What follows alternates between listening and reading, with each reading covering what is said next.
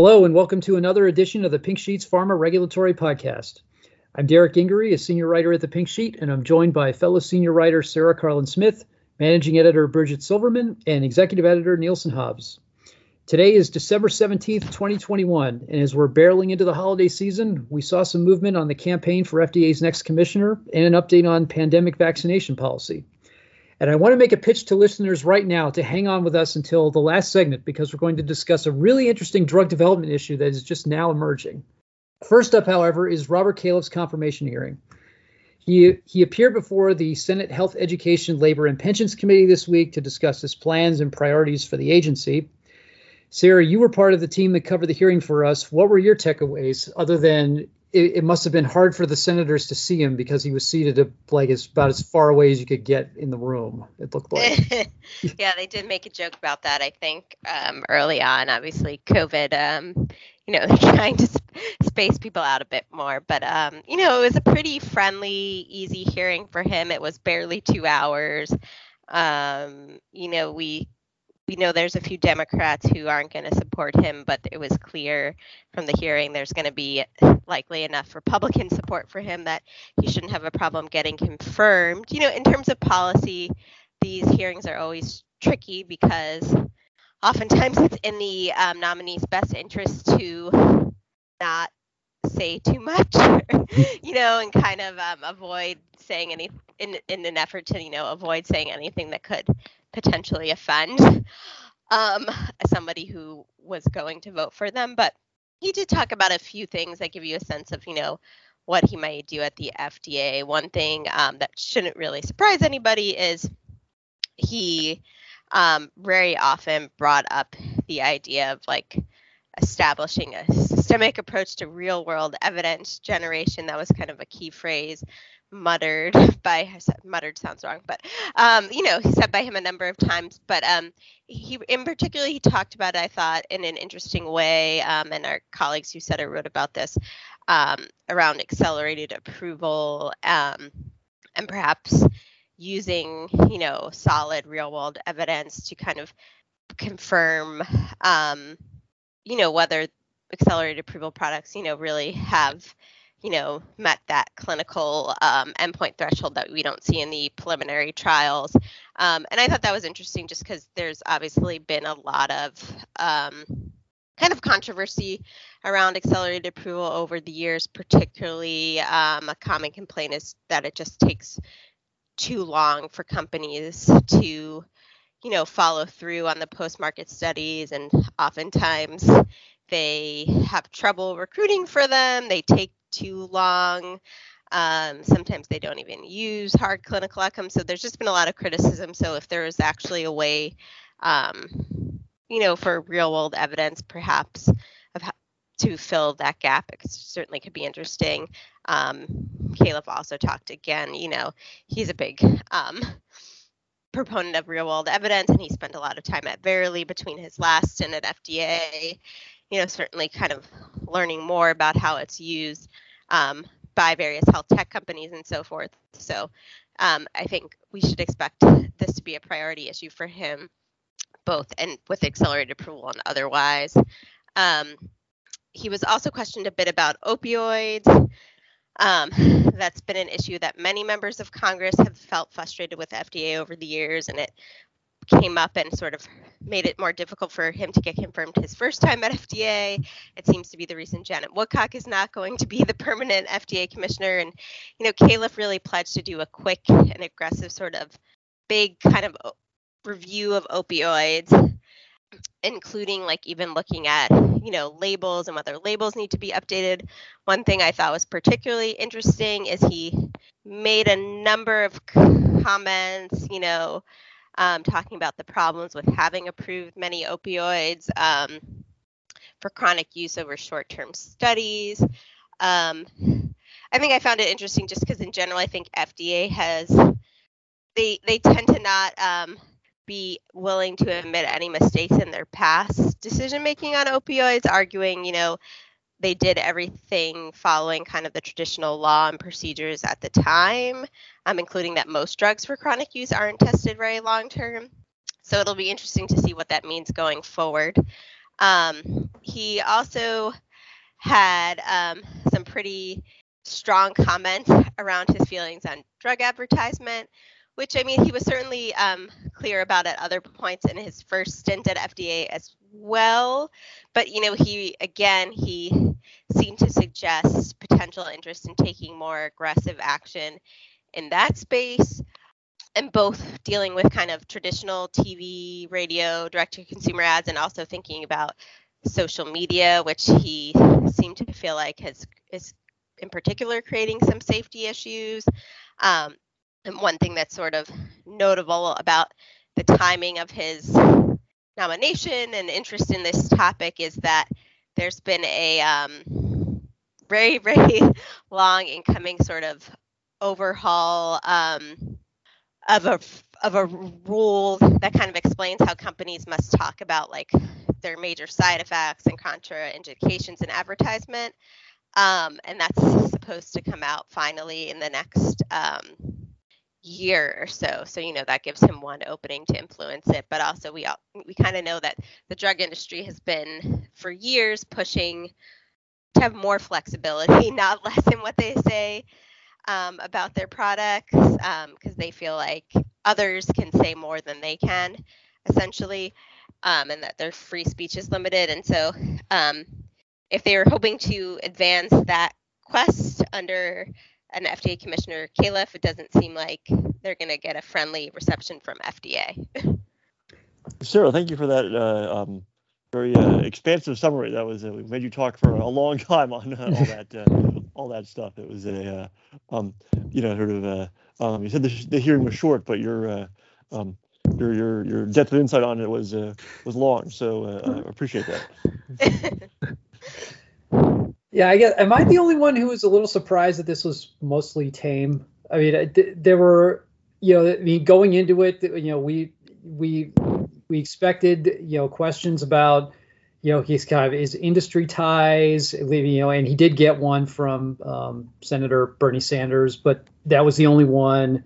And you know, although a lot of times those types of issues are settled before they even get to the hearing, but that was a controversial topic we thought would get more play than it did. He only got one question about tobacco, which we thought was going to be a big issue because of all the regulation around tobacco that FDA is working on right now and how that's controversial and so forth. I mean, there was a whole lot of questions about drug development, which wasn't surprising, but they still outnumbered the number of questions he got about COVID, which was a little surprising. I don't know. Maybe I guess I'm curious why we think he got an easy, you know, pretty much got an easy hearing out of it on this time anyway.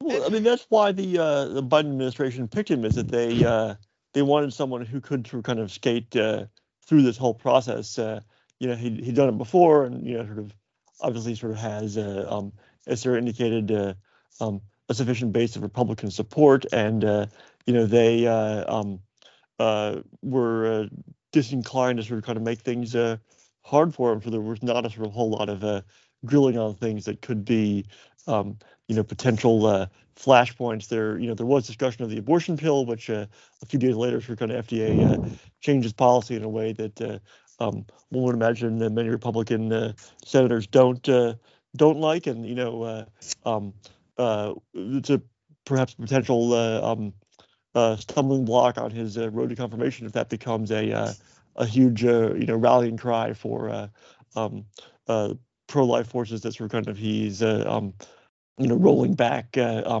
restrictions on this pill. You know, so the fact that they did it through kind of they've already done it through kind of in some ways helps them, but through kind of in some ways it sort of puts it more in the public eye and you know, could create complications down the road. But you know, the lack of controversy was for kind of the whole point, I guess. And so Republicans like him enough that they don't want to make it hard for him to get confirmed, and that's what we saw on Tuesday.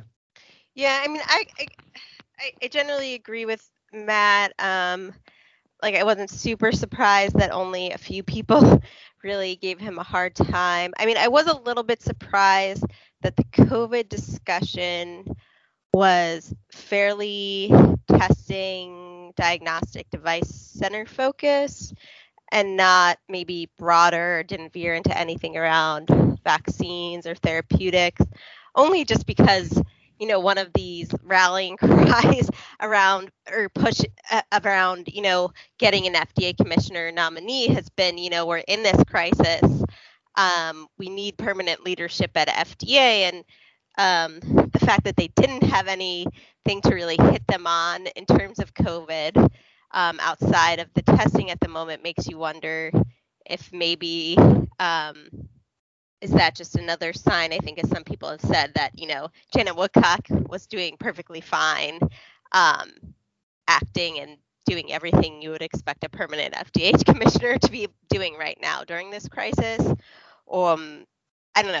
I just was sort of surprised there was nothing they could find outside of really the testing issues, which, I think has been very known and well covered problem in this country for COVID. Well, and I mean, the vaccine issue, as we're going to talk about coming up, I mean, that they've had their own kind of set of issues that have come up on, as they've, given the EUAs and modified the EUAs and, all that kind of stuff. So, yeah, you would think that there would be some questions about that, that as well. And, just in general, trying to, handle the crisis and, how are you going to deal with the staff? How are you going to make sure burnout isn't, become a problem? And, yeah, none of that really came up, I guess. Yeah, you can certainly imagine a universe in which he got a lot of tough questions about vaccine safety and even vaccine mandates, which aren't sort of particularly FDA's purview, but sort of obviously a political flashpoint, and sort of kind of that was not what they chose to ask him about. And part of that could be sort of kind of the dispositions of the particular senators on the committee. Rand Paul was not there. And he's obviously always one for fireworks on COVID when he shows up at a hearing. So in that sense, we're kind of Caleb perhaps got lucky on that front. He also didn't get he got one food question and didn't get the what I guess had kind of become a traditional food question, which was over genetically modified fish because Senator Murkowski wasn't there. But yeah, I was a little, it seems like that they're going to press him on some of the non-drug things. I mean, they're going to press him on the the definition of milk, and whether or not non-dairy substances can use the word milk in the name and so forth, that, after the famous Scott Gottlieb quote that almonds don't lactate. So, that's probably going to be something that's going to come up too, and probably take up some of his time, along with all this other stuff. So, but again, we'll be waiting for the committee vote on that, and then the subsequent Senate floor vote, which I think a lot of FDA observers are hoping comes sooner rather than later, because we don't want to go too much longer without a permanent commissioner. So it's another. This is one step, and hopefully the next few come relatively quickly. Next up is a new recommendation on COVID-19 vaccine administration from the CDC and the power of one word. The Advisory Committee on Immunization Practices decided this week that it would, quote, prefer, unquote, the mRNA vaccines, such as those from Pfizer and Moderna, over the Janssen adenovirus vaccine. The move was driven by the emergence of thrombosis with thrombocytopenia syndrome in Janssen vaccine recipients, which is blood clots with low platelet counts. But interestingly, some members thought that, quote, preferred, unquote, was not strong enough. There was consideration of making the statement, quote, strongly preferred, unquote, but the committee decided against diverting from its past practice, which was only to use preferred.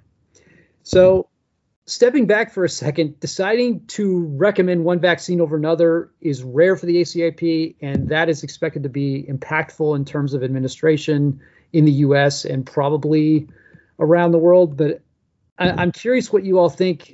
What you all think the impact of this decision is going to be. I know other countries look to like to watch the U.S. for direction on these types of policies, but I mean, in this case, do you think this will impact, kind of global use of the Janssen vaccine? I mean, I know like the conventional wisdom, right, is that countries do pay attention to what the U.S. is saying and doing, and it may have some impact. And I don't know, how many people around the world might follow this news and on a personal level also be, whether their countries decide to offer it or not, but whether there's sort of a personal concern or they'll be more wary. But I also know, like, in terms of supply issues, for a lot of people around the globe, it's possible this type of vaccine just may be the only option, and it won't be like people in the US where you have this option of mRNA vaccine or J&J. It might be, J&J or another adenovirus vector vaccine or nothing. And I think that's a different calculus for governments and individuals. Yeah, I mean, it's sad to say that vaccine hesitancy is not a solely American phenomenon, and to the extent this sort of contributes to sort of kind of safety worries and the like, there will be some following of the lead on that, and that'll sort of kind of slow the global distribution of vaccines, which is too bad. Yeah, it's interesting. You start to wonder whether the world could go without the Janssen shot being a major player, if everyone kind of followed the CDC recommendation, and I'm not convinced that I don't think that they could. I don't, and I think most of the global public health people believe that they're going to need the Janssen shot, just like they're going to need the AstraZeneca and the Novavax one that's coming, in addition to the Pfizer and the Moderna shots. So yeah, it's another tough blow for Janssen. They've had a few this year with their vaccine, trying to get it, with the TTS issue and Guillain-Barré syndrome coming up, and then some of the FDA advisory committee members saying that their vaccine is probably a 2-shot one instead of one, which was a big, one of the things that they had touted when it was, when it first came out. So yeah, it's going to be a difficult road, but maybe the road is largely ex-US for them. I don't know. Yeah, one thing I thought, and seeing some people's talking about the meeting yesterday is, in the US, because initially J&J was thought of as a one-shot vaccine, it was targeted to certain populations that were maybe seen as like harder to reach or harder to get back for 2 shots and so forth. And the concern that those are also the population that might have the most trouble sort of understanding, the risk-benefit trade-off of these side effects, but also maybe even like how to get access to health care if you have one of these health events due to the shot. So I thought that was kind of interesting as well.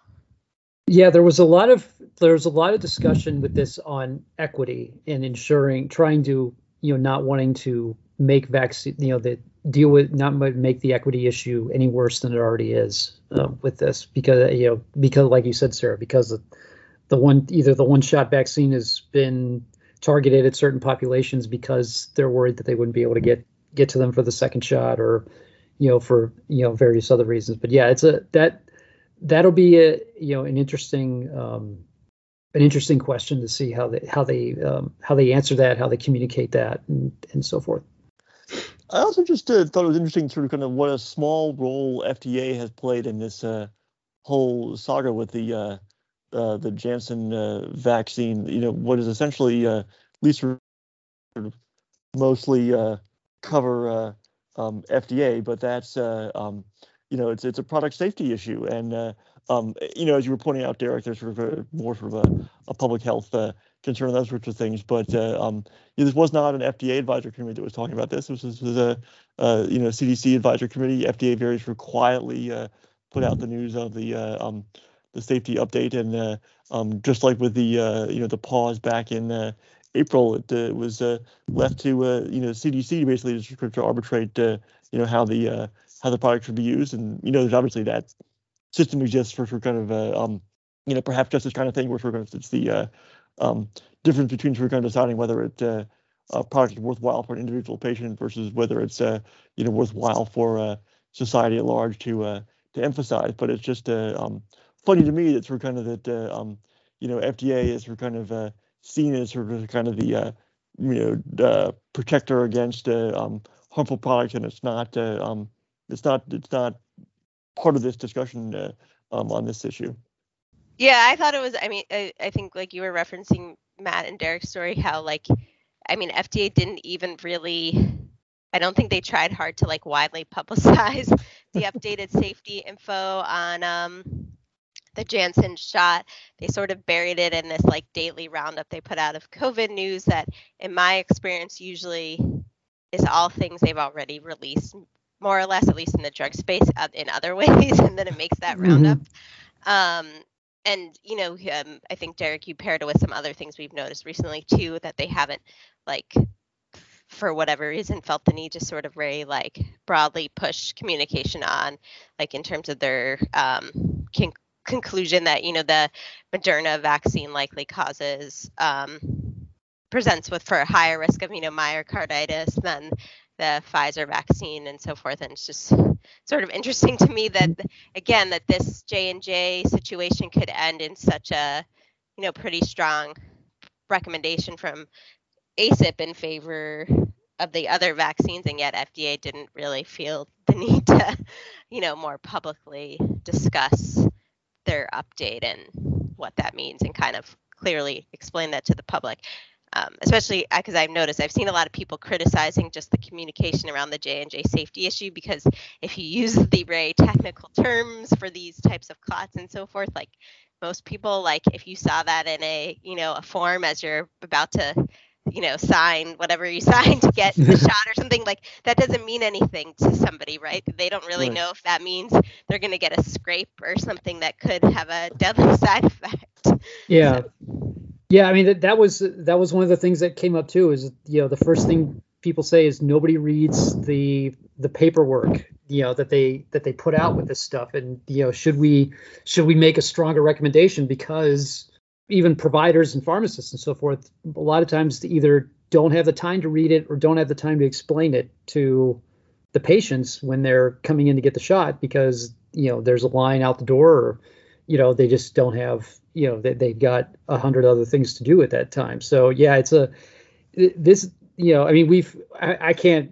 keep forgetting how many times we've criticized the communication about the pandemic on this podcast. I mean, it's been, a constant problem, but this is just another thing that it's just, medicine is hard, and explaining medicine's even harder to people, to people who aren't doctors. So yeah, I have no idea how you communicate this. I don't know, maybe the fact that they just say, the preferences for the mRNA vaccines is just that they hope that kind of eliminates a lot of the problem, because when people see that, the knee-jerk reaction will be, oh, I don't need to give the Janssen one. I don't even have to worry about it. I'm just going to give mRNA ones.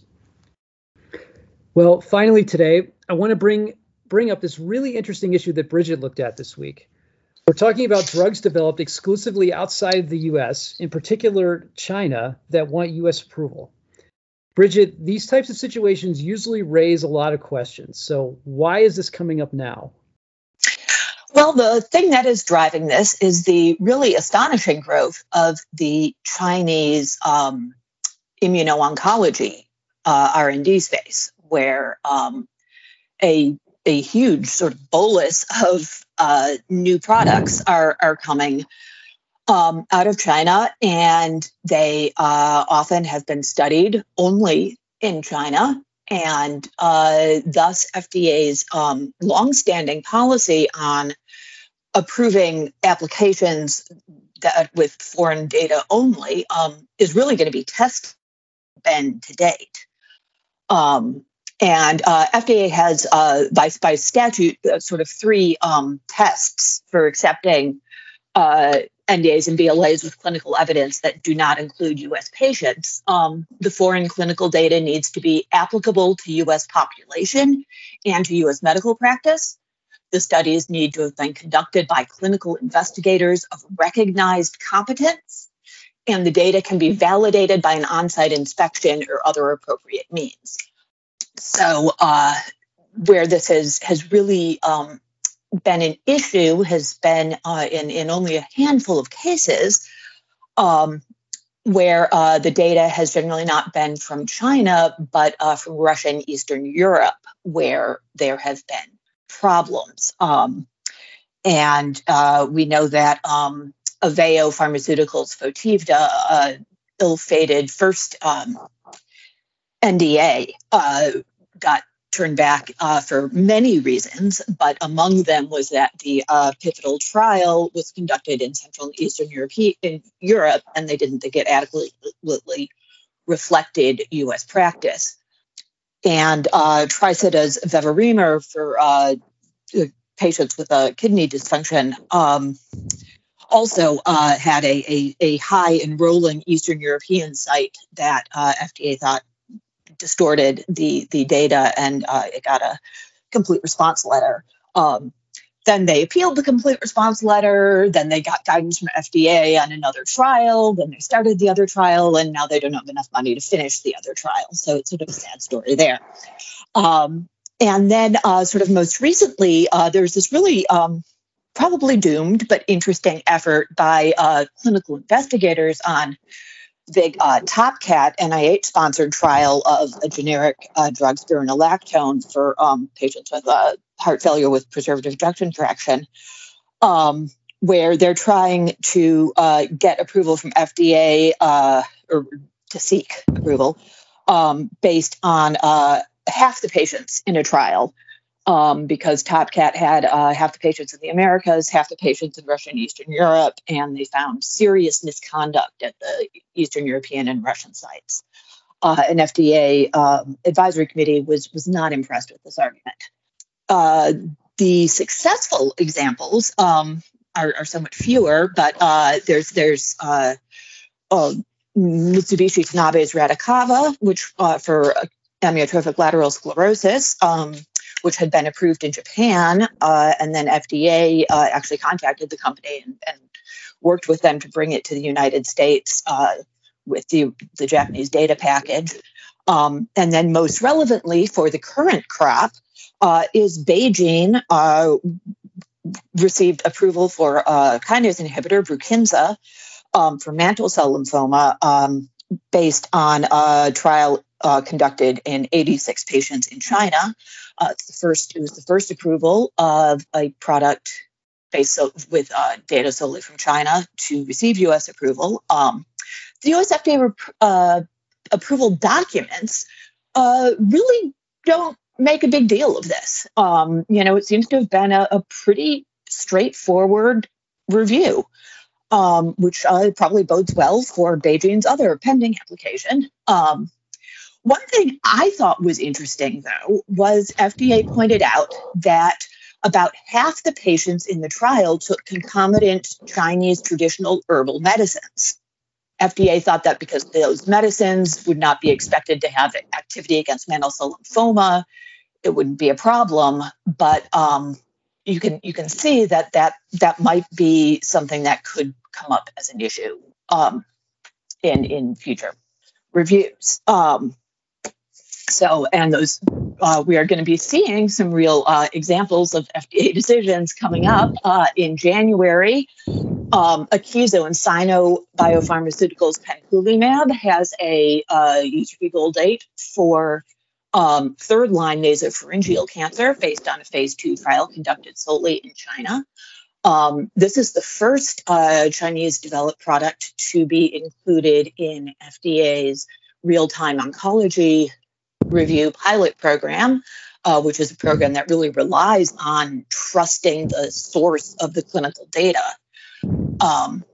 Then on February 10th, there's going to be an advisory committee review of Lilly and Innovent's BLA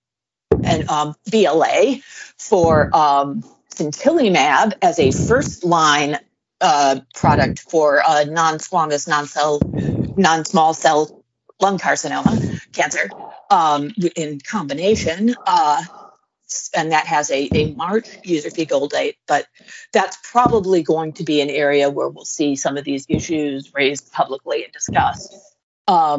And then in April, you've got Junshi and Coherus toripalimab for first-line nasopharyngeal cancer in combination, and for second-line and later as monotherapy. Both of those have breakthrough therapy designations, as does penpulimab for nasopharyngeal carcinoma. That's a cancer that is more common in Asia than it is in the US, so it's sort of a logical area for these Chinese companies to be targeting. And then in July comes the standard review user fee goal date for BeiGene and Novartis tislelizumab for second-line esophageal squamous cell carcinoma. That's a monotherapy indication, but it is supported by a phase 3 trial that included U.S. sites. So that one, it'll be sort of interesting to see if that changes how the application gets reviewed. But it's really sort of, I think these are really interesting to look at, not just because of the foreign data issues, but because of FDA's concerns about PD-1 inhibitor oversupply and redundancy, and the desire of Office of Oncology Center of Excellence Director Richard Pazdur to really promote the idea of a unified regulatory framework for these problems worldwide. He's really spearheaded Project Orbis, the concomitant international review program. And our colleagues from Provision Policy have an interesting article on a speech that Pazdur gave at the Virtual Biopharma Congress that touches on some of these issues, which were also raised concomitantly in a New England Journal of Medicine article on the Wild West of PD-1 inhibitor development. Yeah, it's interesting you talk about the oversupply of PD-1 inhibitors, because I remember, and I'm sure Matt, you probably still remember, FDA at one time was talking about how there's not enough Me Too drugs, and now they're saying we got enough. Move on to move on to something else. Well, I think it's not just that there are too many drugs. It's that there are so many drugs that have really not great regulatory strategies from a public health standpoint.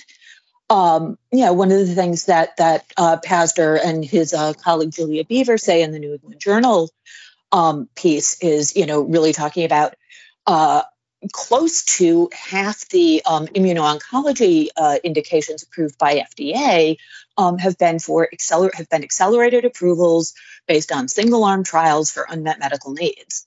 And this is great for people who have, third-line rare cancers. But some of these drugs might do better in earlier stages. There's certainly more impact to be made in earlier stages in many cases. We're not seeing, they complain that we're not seeing any head-to-head studies. So it's this sort of uncoordinated explosion of growth that's really a problem. They refer to a stampede. Yes, I love how Pazdur has sort of embraced his gunslinger reputation in this EJAM article with all those Wild West terms from the headline on down. So it's just interesting to see sort of a very strong effort to get that made. I don't think, Dirk, as you were saying, sort of FDA was kind of as energized about sort of encouraging Me Too drugs and say the small molecule space where they were talking about it before in terms of more sort of generally applicable applications, but it's often sort of kind of difficult for FDA observers to sort of to know exactly sort of what the agency is thinking, because sort of the data points we have about an important issue are only a single one. Say if there were just one product like this coming up for review next year, we'd have to sort of kind of, perhaps, determine sort of kind of what exactly the agency's attitude was about a whole class of products based on one. But now we have all these 4 products, Bridget, that are going to be coming up for review, and we'll get a lot of data points about it, and it'll be, I think, really meaningful for sponsors and policymakers alike to see sort of kind of how the agency hashes all this stuff out.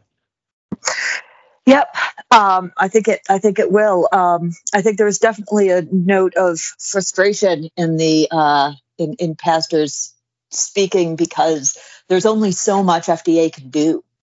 At some point, companies need to be making the decisions that they are going to test their drugs, in combinations. They're going to test their drugs against the best available therapy, in first-line patients. If people keep sort of picking off unmet medical needs with small populations, there's, FDA can only evaluate each application on its merits. Yeah, just like we were saying on the vaccine issue earlier, that is sort of kind of what FDA is sort of kind of set up to do, which is sort of look at the patient data in front of them and sort of compare it to that, and not sort of look at the sort of kind of broader public health implications, perhaps. Although they have sort of kind of very explicitly sort of moved that in that direction with opioids, and you could see them perhaps going there in other directions. But in terms of sort of kind of, as you're saying, kind of some sort of kind of medical industrial policy, if you will, in terms of how they want studies broadly conducted, I don't see the agencies really kind of being able to impose its will on sponsors there. This will be waiting for Caliph's utopia of real world data that's going to answer all those questions that people have. If these things do make it to the market, and to decide which one's best in which circumstances. Yeah, I'm also curious how at maybe at the advisory committee level, whether the clinical trial diversity issues that Dr. Pazdur brought up, related to these, kind of get addressed, if they get addressed. It's one of those things, and this came up during the pandemic as well, as Matt was talking about, where the vaccines were criticized for not being, for not getting the kinds of populations that they wanted to get. I'm curious if the advisory committee members will make light of that, and maybe even make suggestions on either whether it's additional trials or different designs, or maybe post-marketing type of trials or something. I don't know. I'm curious. Yeah. I'm curious how they handle that. Regulatory creativity is not something we talk about so much, but we might have to. That sounds like it should be an oxymoron, maybe. Yeah. Well, that's all for this week. For more, check out our website at www.thepinksheet.com.